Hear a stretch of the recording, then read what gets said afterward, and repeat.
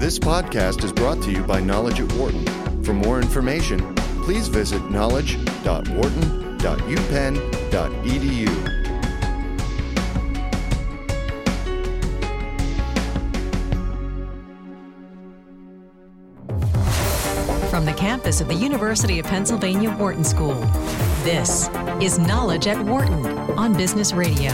Here's your host, Dan Loney. One of the signs that the job market is improving is the number of people looking to switch companies or even careers. And it's something that a few more people are doing right now, some of them even doing so without that proverbial backup plan. Tess Vigeland writes about those people in her new book, Leap Without a Net, and she joins us on the phone to discuss the book. Hello, Tess. Welcome to the show. Thank you, Dan. It's a pleasure to be here. And I should say, and I mentioned it earlier, that you kind of put yourself in this category.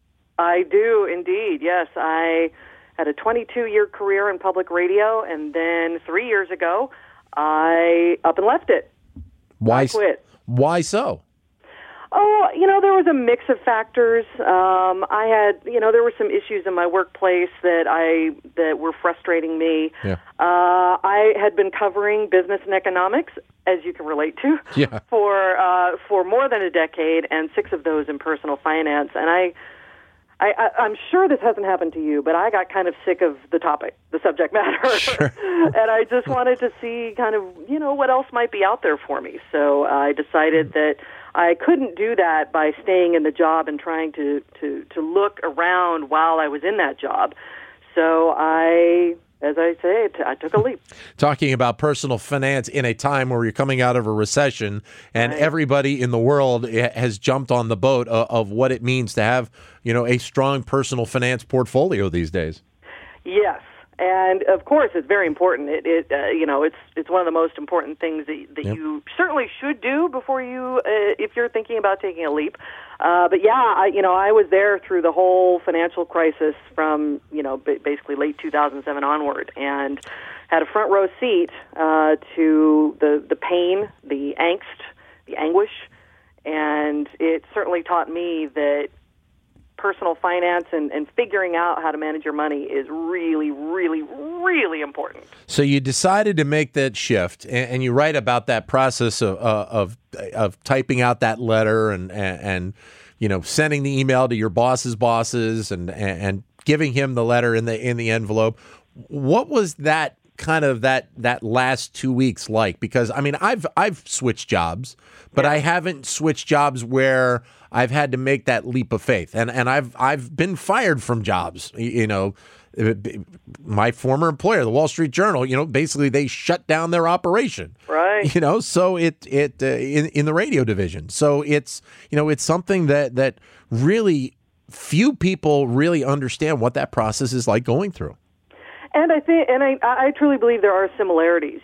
Obviously there are other factors that come in when you are pushed rather than leaping from your job, because you cannot prepare for it really at all. Although I think everyone should really have in mind that no job is permanent. Something can happen at any time, so you should always be prepared. But making that decision on your own is very different from it being forced on you. That said, I think that some of the processes are different. And as the 2 weeks leading up to when I left, I actually wasn't even really thinking about it because I was so busy. Yeah. The last 3 months at Marketplace were some of the busiest of my career. Yeah. And that was probably subconsciously purposeful on my part. Sure. So I didn't have to think about the fact that I was about to leave and didn't know what was going to happen next. But, even the first few days were so exciting, and I was like, I'm free. I can, make my life what I want it to look like.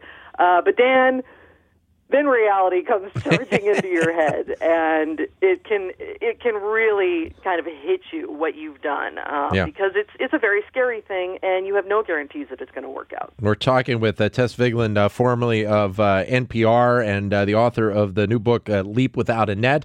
If you'd like to share an experience, maybe you've gone through this as well, or you have a question for Tess, you're more than welcome to join us. And the number to give us a call is 844-WHARTON. 844-942-7866 is the number to give us a call. So realistically, in terms of what you had done in your career, and you mentioned, you'd been in radio for a couple of decades, right. This jump and now being an author, is that true, really that total shift in career? It is somewhat, although I think you can make an argument that writing a book is still journalism, okay. Especially, a nonfiction book like this one. I mean, I got to interview people, and then I went through all my notes, and then I wrote the book, and then I had editing. So it was very similar to what I've been doing for, as you said, 2 decades plus. But probably a lot more writing and a lot more editing too. Yes, and I'll tell you, the challenge for me as a journalist was that I was so used to very tight deadlines, daily deadlines, weekly deadlines, and all of a sudden I had this year-long deadline, and I did not manage it very well. If I ever write another book, I'm going to do it completely differently. But at the same time, I did leave my radio career. Yep. I've been doing some backup hosting for NPR, but for the most part, the book has been my life. So it certainly was a shift into something different on a daily basis. So was it cathartic in some respects, making that decision? It was. For me, it was. I think it was building up more than I thought it. More than I kind of realized before I gave notice. I talk about how people should really pay attention to 3 things. One, if you're feeling, disrespected at work, you really need to pay attention to that. 2, your body will often speak to you, and my hair stopped growing, believe it or not. Oh, God. And I had other kind of things that were very unusual that were happening to me, and it was stress manifesting itself. Yeah. And 3, I say, if you are asking yourself when it's time to leave, how do you know when it's time to leave? You should already be looking for the next thing. So it was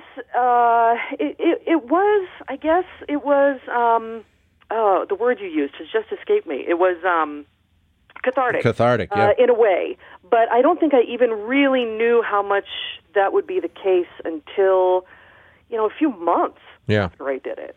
So what were those first few months like? And we'll get into the stories of the people you talk about in just a second, but what were those first few months like? Because, I mean, I had a period of time where, I was laid off from a job, and I went, 2.5 years, but between work gigs in this business. And as you know, working in this business is not the easiest thing in the world because it's a talent business. Right. And, how good you are with one company doesn't mean anything with how good you could be for another, because that sound just may not resonate with the person on the other end. Exactly. No, it is. It's a real challenge, and certainly not just in our industry, but in so many.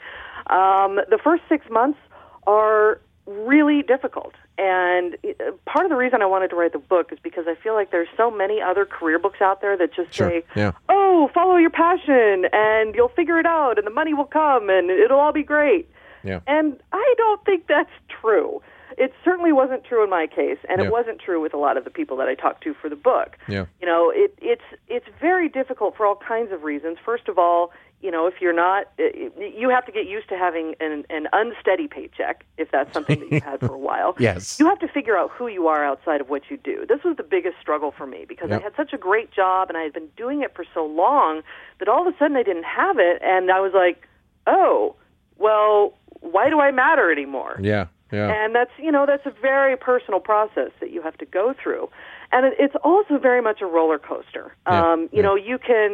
You can pick up a lot of contract work, you can pick up temporary work, you can pick up freelance jobs. And when you have those, it feels really great, and you say to yourself, I'm doing this on my own, and I'm my own boss, and I'm working out of my house, and it's super.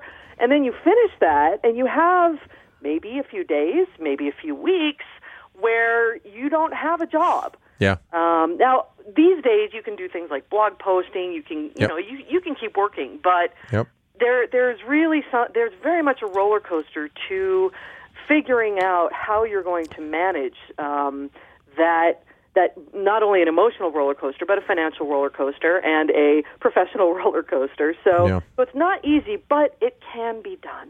It's interesting because we've talked on this show a couple of times about kind of the shift of people. I mean, I'm 48, and I've talked with so we're right in the same ballpark about people that get to a certain point and they've been in that office setting and they've had career success for such a long time and they just want to have a shift. And a lot of people have gone to doing, they do charity work. They work, for some sort of foundation, and they just want that total shift of operation. And it's something that I think we're seeing more and more, but we still have that segment of the community and part of that or of the public that, because the economy has kind of been slow in getting going in terms of the recovery, it's better than where we were 5 years ago. People are still nervous about doing something like this. Yeah, and that's where the planning comes in. I think you're absolutely right. And it's something, I think there's something, and there have been books written about this, that starts to tug at you when you get kind of midlife like we are. Yeah. For some people it happens earlier or later, but I think there's something about your 40s where you start to think, okay, what have I done? Yeah. What more good can I do for my time on this planet, which is getting shorter and shorter? Yeah. And I certainly have had that question in my mind of whether maybe I'll go work for the Peace Corps, Sure. or something like that. Just have both an adventure and do something good for the world. And I think what keeps people from doing a lot of that is, yes, financial. And again, that's something that you should prepare for, and you can do two things. Number one, you can start to save as much as you can. And I hosted a personal finance call-in show for 6 years. I know people say they can't do it, but you really have to take a good hard look at your finances. Yeah. And second of all, you need to take a look at your lifestyle. My lifestyle has changed radically because I don't have this nice fat salary anymore. Yeah. And my life is simpler now. I've gotten rid of a lot of things. I have adjusted my expectations for what my life can and should look like. Yeah. It's much simpler, and that has made it possible for me to do this, first of all. Yeah. And second of all, it teaches you what you can live without. Now, that said, again, a couple of the challenges are, it's not just financial, but a lot of people feel the pressure to constantly be climbing that career ladder, to constantly be, especially for women, leaning in. And so when you start thinking about stepping down the ladder, maybe stepping off of it to start on an entirely new one, and leaning out, the pressure just within the American kind of work ethic is really tough to push against, but you can do it. Tess Vigeland joins us. Her book is out right now called Leap Without a Net. Your comments are welcome at 844-WHARTON, 844-942-7866. Maybe you have had this kind of moment in your life to make that switch. Maybe you made that leap without a net. We'd like to hear from you. Or if you have a question for Tess, maybe you're thinking about doing that. Again, 844-942-7866. Denise is in Naples, Florida, and a Penn nursing grad. Hello, Denise. Yes. Hi, good morning. How are you? Thanks for joining us. What was your question? Well, I just left the university. I had to attend a meeting, and I turned on the station, and the topic is near and dear to my heart. So I just wanted to make a comment. About 2 years ago, after working in nursing, very good positions, I've had director level all my career, about 27 years, never not had a job, and I attribute that to being a Penn grad. I was always fortunate that way. But 2 years ago, I worked for a hospital in Florida for a CEO who called me in one day, and he said, the 30 people that you just hired, we have to let them go. And I've done that before, and I just couldn't do it. And I told him, I said, I'm going to stand my ground. I don't feel comfortable doing that Thanksgiving week. And he said to me, well, I don't think you fit in with our vision anymore. And I said, sir, I don't think I ever did. And I left. That day, got in the car, and the first thing I could say to my husband-to-be was like the Geico commercial. Remember the pig on the Geico commercial? Yeah. When he screams, I'm free! That's exactly what I said. That's a great one. Home, I was excited because I was free after 27 years of doing things sometimes that, I didn't always agree with, but I was a good soldier raised by the nuns. Yeah. So anyway, I get home and I decided to teach online. And I'm 51, and I thought, wow, this would be great. I'll sit in my kitchen, relax. Well, that lasted about 30 days. I started looking at my kitchen and saying, geez, there's more to life than this. Yeah.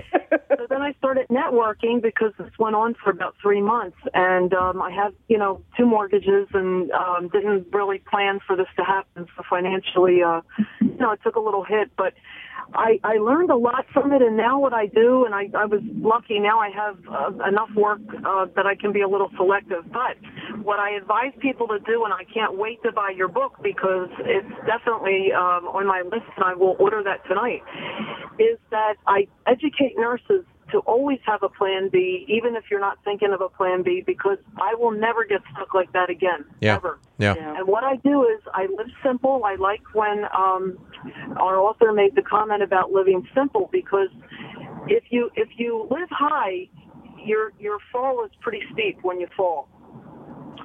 And I aspire to be what I wanted to be in life, and now I think you have to be okay with who you are, whatever that is. Because if you're okay with who you are and you lose that big title, you'll always survive. And if you don't, well then, what's life really all about? So my plan B is I keep 2 things going at all times, if not 3. And I try to do them the best I can, because I think she's right. You could be the best at what you do. Yep. You could have the best education.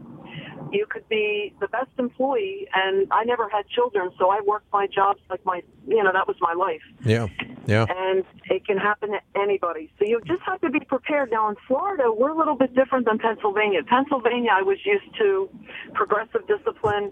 Down here, it's a right-to-work state. So if they don't like the color of your hair, you're gone. Yeah, absolutely. Tess? I really love what Denise is saying about how, first of all, it is something that you should be preparing for now. And, when I say leaving with no plan B, that's really referring to the idea that you don't know what you want to do next, right? I mean, it's not that I'm saying, oh, everybody just go quit your job and, damn the torpedoes and full speed ahead without thinking about what this is going to do to your finances, to your family, to your future. That's not it. You do have to think about those things, and it's better to prepare. I actually would like people to do more than what I did. I did not prepare as much as I should have, mentally, emotionally, financially. That said, giving yourself the room, like Denise did, to take a little bit of time and really think about what your priorities are, what's going to give you joy in your life, that's really important. And if you can set yourself up to do that at least for a little while, I think that makes you more valuable to your next employer, because it means that, A, you're really ready to go back, and B, you've thought about it and you've prepared yourself for what that means. Yeah, it's unbelievable. Denise, all the best to you, and great to have you listening to the show, and keep 111 tuned in, okay? Thank you. Good luck to everyone. Thank you. Thank you very much. And Tess, these are the types of stories you have from various people littered throughout the book, these types of things. Yes. Yeah, it astonished me, actually, how many people have done this. When I did it, I thought, oh, I'm crazy. I am the first and only one who has ever just left her job without knowing what she wanted to do next, and I'm doing exactly what I told all my listeners to never, ever, ever do. Yeah, right? yeah. I mean, all the experts say you should never, ever do this. You always have to have something lined up. You always have to be busy. You always have to have a job. And then, I gave a speech about this, about leaving my job, and I started hearing from people all over the world who had done this and said, wow, I'm really glad I'm not crazy, because you told your story, and this is exactly what I did, and yes, it is difficult, but it has, A, taught me a lot about myself, and B, it has allowed me, kind of more of a freedom from the whole idea of what your work life is supposed to look like. Yeah. I mean, it's been so manufactured and structured for us, and the lesson I've learned, and the lesson so many of the people I talk to learned, is that you don't have to do it the way everybody else does it. Yep. We're talking with Tess Vigeland, who is the author of the book Leap Without a Net. Your comments are welcome at 844-WHARTON. 844-942-7866 is the number to give us a call. And Dan? Yes. I'm going to jump in and say that I bet you have a galley that says Leap Without a Net. Yes. The title of the book has changed. Oh. It is now simply Leap. Yes, This was a last-minute change, and it's exactly because of what we've been talking about, which is that I don't think it's wise to not have a net at all. My apologies. No, not you. There's no way you could have known. Yep. This was literally a last-minute change to the title, Okay. and it's because of this. You do need to think about it. Yep. I'm not telling people to just go and do it without thinking about it. So there you go. I apologize. So the title of the book is Leap. But you should have the net there, which is obvious. It is very important, but it is something that I think we are seeing more people at least considering it. This leap, making this leap, and it is a good thing. I mean, if you're comfortable in a job and you're comfortable and happy, it's one thing. If you're comfortable in a job and you're not happy, it's like you might as well be beating your head against the wall. Yes, and the thing that I've learned, again, maybe it's a midlife thing, is that life is too damn short to be working for people who don't appreciate you. Yeah, it's too damn short to be in a job that doesn't bring you, again, some element of joy every day, or at least every other day. I know it's work. And I actually don't believe in that whole idea that, if you love your job, you'll never work a day in your life. Yeah. There's no job that's like that. Come on. Yep. That said, you do spend 8, 10, maybe 12 hours a day doing this. Yeah. So it shouldn't be something that makes you miserable. That's not what we're here for. We are not here to spend our days wishing that we were somewhere else. But you do say in the book, though, that when you were getting ready to have that meeting with your boss to hand him that resignation letter, you write about how you were saying to yourself, "What am I doing? What am I doing? What am I doing? Am I crazy?" Yes, and that's because I loved my job. Yeah, I loved what I did on a daily basis. Yep. The problem was that where I was no longer a fit for me. And so the dread was real because I knew I was giving something up that meant a lot to me and that meant a lot to my family and my listeners. Yeah. And I knew I was going to miss it terribly. And I still do. Sure. I'm 3 years out and I still miss it. So I kept kind of fighting with myself. Like, why are you doing this? Don't walk into that office. Don't take your resignation letter in. Yeah. And I pushed through, and I'm really glad I did because it was the right thing to do. As tough as the 3 years have been, as tough as that day was, it was the right thing to do. I needed to do it, and I've figured it out. I haven't figured out everything yet, but I've started to figure things out. Karan is in Mobile, Alabama, I should say. Karan, welcome to Knowledge at Wharton. Hey, what's going on? I'm doing great. How are you today, sir? I'm good. I was driving around and, I believe in God, and I turned to the station, and it's talking like, you guys are talking exactly like what I'm doing. I had gotten fired from my job. I kind of knew it was coming. I had been trying for years and years to move up with them, moved all over the country, doing everything from the warehouse to sales and trying to get into outside sales, and I was doing that, business development and the whole thing. And it hit me about 2012 that, I don't know if it's going to be here. So I got my articles, I got everything together. I still have relationships with all kinds of clients and stuff. And the day came because I knew I wanted my benefits out of like a lot on the table, and I knew if I quit, because I gotten offers from other deals, and I knew if I quit, I wouldn't have what I needed to carry me. And so it happened, and I pulled out what was left out of my 401k and my benefits and stuff, and I'm on the dive right now. Like I'm going back and forth to customers and stuff, and I work in valve sales. And when you were telling me, you just your lifestyle adjusts, and there's a lot of things you need to look at. And I just had to call in and say, hey, you're everything you're saying is like hitting home with me right now. So what are you doing to try to make sure that it works out for you at this point? And I'm very sorry about your layoff. Oh man, it's kind of something that I was looking for a way out. Because how would I what in sales, to build up the clientele that you need the time, right? And you need to be able to address whatever kind of vendors or whatever issues might go on during the day. So I might get a call for XYZ, and I might have to call 3 or 4 people before I find whatever my customer needs, and then I have to arrange shipping and do all these things. And I said, okay, if I'm working for somebody else, not only am I going to have to prove myself again after because I left like 54,000 and that's only after 3 years. I moved up quickly. And so I'm not going to, starting out again, I mean, I could do a lateral, but I'm still going to have to prove myself. I'm going to be in that office 60 hours a week or whatever. And so how would I be able to do that and do this at the same time? So I was like, you know what? This is a blessing in disguise. If the iron is hot, let me hit it hard. And what I do now, like say, the times will hit you where you actually need something to get done.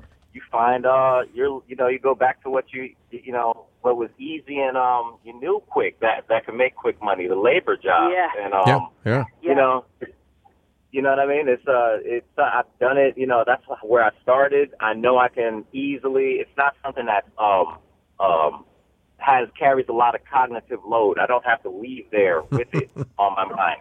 Dan, I love that he's brought this up because one of the things that I think people fear is that they are not going to be able to go out on their own and figure it out. Sure. Particularly, the whole idea of entrepreneurship is scary to a lot of us, including me. And I think a lot of people don't realize how valuable their skills are. You need to take the time to sit down and say to yourself, okay, what am I really good at? What have I gotten really good at in my career that I could potentially translate either out on my own or into something else? There are things that you do on a daily basis that if someone asked you, you would just say, oh, I just do that in my sleep at work. Well, that may be true, but it's because you've been doing it for a really long time. And it's probably something that is very valuable out there. For me, it was public speaking. Yep. I never thought of that as a skill, but it's something that I did for 20 years, and I'm very comfortable getting up on a stage. I know how to handle a microphone. And so that was something that I started corporate emceeing. And it's not something I ever would have imagined as something I could do because it was just in my DNA. So it's something to sit down and really think about the skills that you have and how you can translate them. So I'm really glad the caller brought that up. Karan, I hope everything works out for you. Thanks again for giving us a call. No problem, man. I appreciate it. Thank you. No problem. Good luck. Thank you very much. I've got another minute or two, and it's interesting.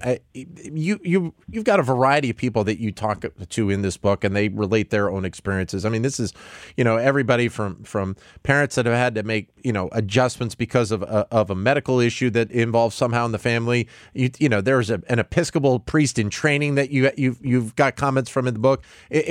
How do you kind of, for the people that are listening out there, how do you really put a bow tie on this? Because I think sometimes a book like this is fantastic because it's giving the relation. It's really telling people exactly what the other stories are that are out there. And like you said before, you're not alone. This is happening to other people as well. Well, I think one of the things that will either infuriate readers or will make them feel great is that I do not wrap it up with a bow. Yeah. I wrap it up with uncertainty. Yeah. And uncertainty is something that I have gotten more used to over the last 3 years, and I'm really glad about that because it helps me in all kinds of areas of my life. But I have a better idea now of what the next phase of my life, what I want it to look like. I don't know how I'm going to implement that yet. So there is no pretty bow. And for a lot of the people I talked to, they were still in the throes of figuring out what their next move was going to be. Yeah. And I guess the message there is that you will figure it out. We are a smart species. We are a species that has been forced to figure things out for millennia. And my biggest advice is not to listen to all the naysayers who say, don't ever do this. It'll never work out. You'll never get hired again. It's not true. And frankly, if you're with a potential employer who looks at your resume and says, what have you been doing for 3 months, just not doing anything, just figuring out what you want to do with your life, if they question that, you don't want to work for them. For more business news and analysis from Knowledge at Wharton, please visit knowledge.wharton.upenn.edu.